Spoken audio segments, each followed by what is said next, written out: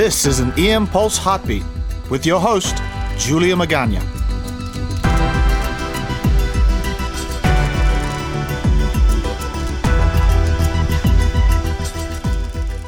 We are back, and again, honored and privileged to be sitting here with Nate Cooperman. Nate, we've introduced you several times before, but can you run over your credentials and your roles here at UC Davis? Sure. It's great to be here again, and I am a pediatric emergency physician here at UC Davis, and I serve as chair of the Department of Emergency Medicine here at UC Davis. So we're back because we have another interesting study that looks at another aspect of the PECARN TBI rule. I think that we're all familiar with the PECARN TBI rule and that helps physicians make evidence-based decisions when it comes to head CTs. And just on September 21st, JAMA Network Open published the effect of head CT choice decision aid in parents of children with minor head trauma.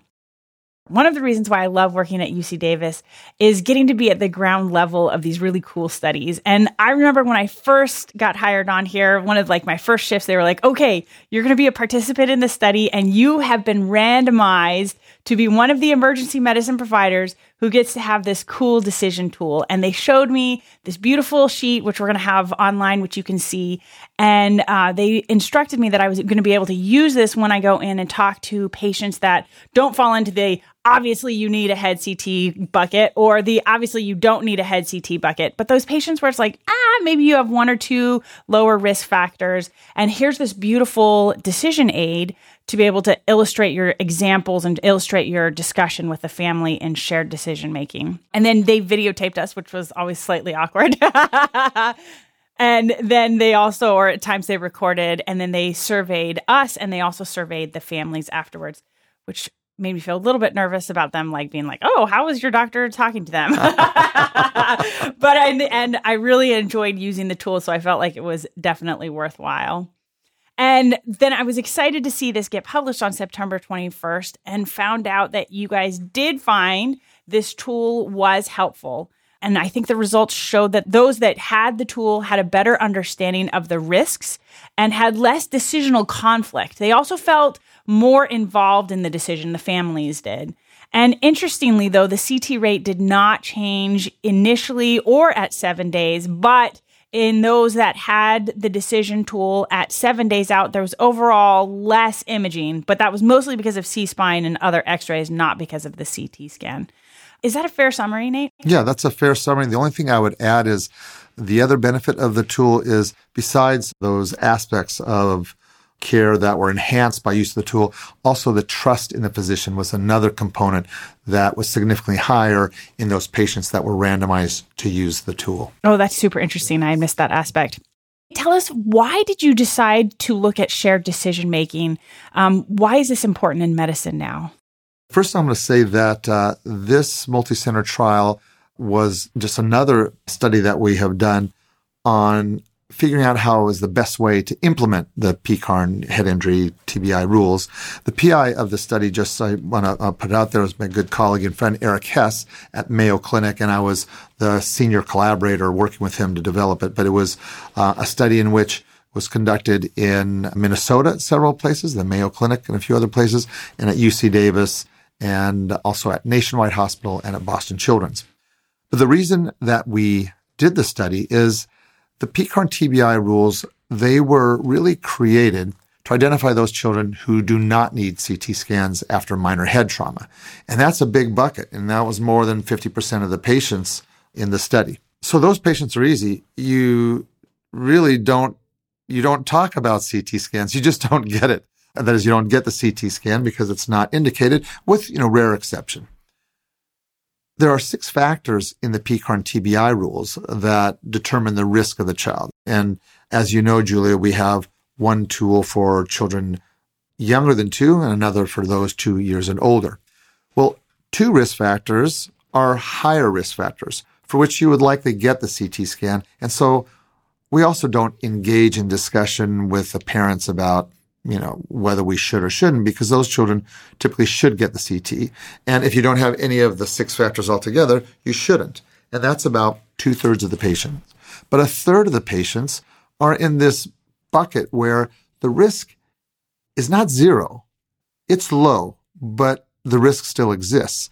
And all clinicians and all families have different sensibilities, trade-offs, values about whether they want to expose a child to radiation but get the CT or not. So this is true in a lot of aspects of medicine. When the decision is not clear, then we should be engaging patients, or in the pediatric case, their families, in discussions of the trade-offs.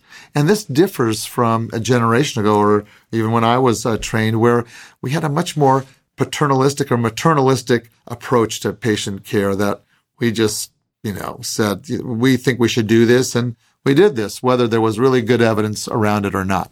And there's been a gradual shift in medicine in the last decades, particularly when the evidence is not clear, to really engage patients. And I think it really started in cancer care, because in treating cancers, there's frequently lots of different options to approach a particular malignancy. And also, there's lots of time to sit and discuss with patients. And so this notion of shared decision-making has been around for quite a while in cancer care, and has been now around a while for lots of different conditions. But in the emergency department setting, it's not really been around very long, because in the ED, it's a chaotic setting. We don't have a lot of time to sit and engage in a formal way. And Eric Hess, my colleague, the PI of the study, he probably is the pioneer of using shared decision-making. He's a general emergency physician, and he first studied it in adults with chest pain and looking at decisions around diagnostic tools in chest pain.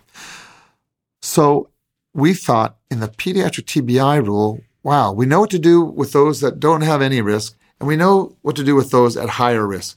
But we got this bucket of children that we really don't know what to do with, that are, we call it at low to intermediate risk. And those are those that have either one or two of the, what we call the non-high risk factors of the PCARN TBI rules. So we thought, wow, we should really formally study shared decision-making in that group of patients. Yeah, that makes sense. Nate, when you're making the choice to engage shared decision-making, what are some of the factors that go into it, and what are some of the pieces that make us successful as clinicians when we do shared decision-making? Right. So shared decision-making is certainly most successful when you have a very willing and interested parent. There are some parents that really would rather abdicate the decision to the clinician and say, Doc, you're the doctor. You tell me what to do. You decide. You need a willing parent that's willing to engage. And, beyond that, there's lots of reasons why to do shared decision-making, particularly with visual aids. When you're talking about numerical risks of outcome, and we know in even this middle risk bucket, if you have this or that symptom, I can tell you what more or less is the exact risk of having a brain injury. But that number is hard for a lot of people to put their head around. And so having a visual aid to assist with that shared decision-making is very helpful. And Eric had shown that in his previous study with chest pain. So we thought, this is a big population. It's not been studied in children. And we have a diagnostic quandary in a lot of these children. So that's the reason we created it. But I guess back to your question of what makes a good dynamic or a good patient-parent dyad for this. And it's really a willing participant who is interested in gaining knowledge, learning more about the condition, because we do that a lot when we do shared decision-making. Because I had said before that the ED is a very chaotic place. So on one hand, it makes it hard to sit down and discuss things. But on the other hand, using shared decision-making with, these visual aids, it's a way that we have to really engage patients. Because in the emergency department, as you know, most patients that we see, we've never seen them before, and we're likely never going to see them again. So we don't have great opportunities to sit and engage and connect in a meaningful way. Using shared decision-making in a more formal manner, like we did in this study with the visual aid, promotes a more nice dialogue, to a chance to engage your patient in a way that we don't do otherwise. And what it does, it's not asking the parent what do they want. It's really engaging them in a discussion. So first of all, that they're educated about the condition. And secondly, we can really understand their values in a way that help us come to a joint decision. So it's not the parent making the decision. It's really coming to a sort of communal decision based on the values of both the parent, and I'm saying parent because typically these are young children that would engage, and the clinician.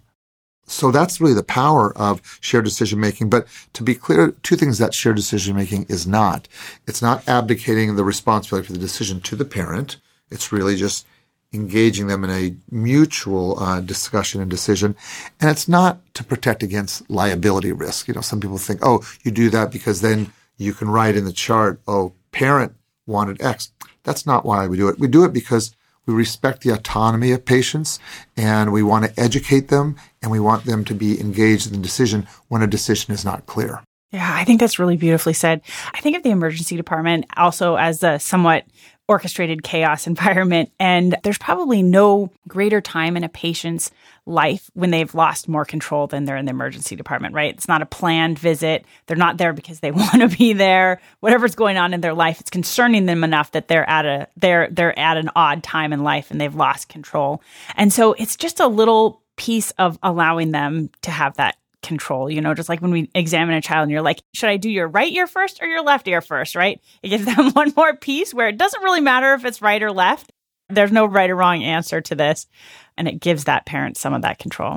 You are so right, Julia. I think that one of the powers of this tool and the big positive results we had around it was all about that.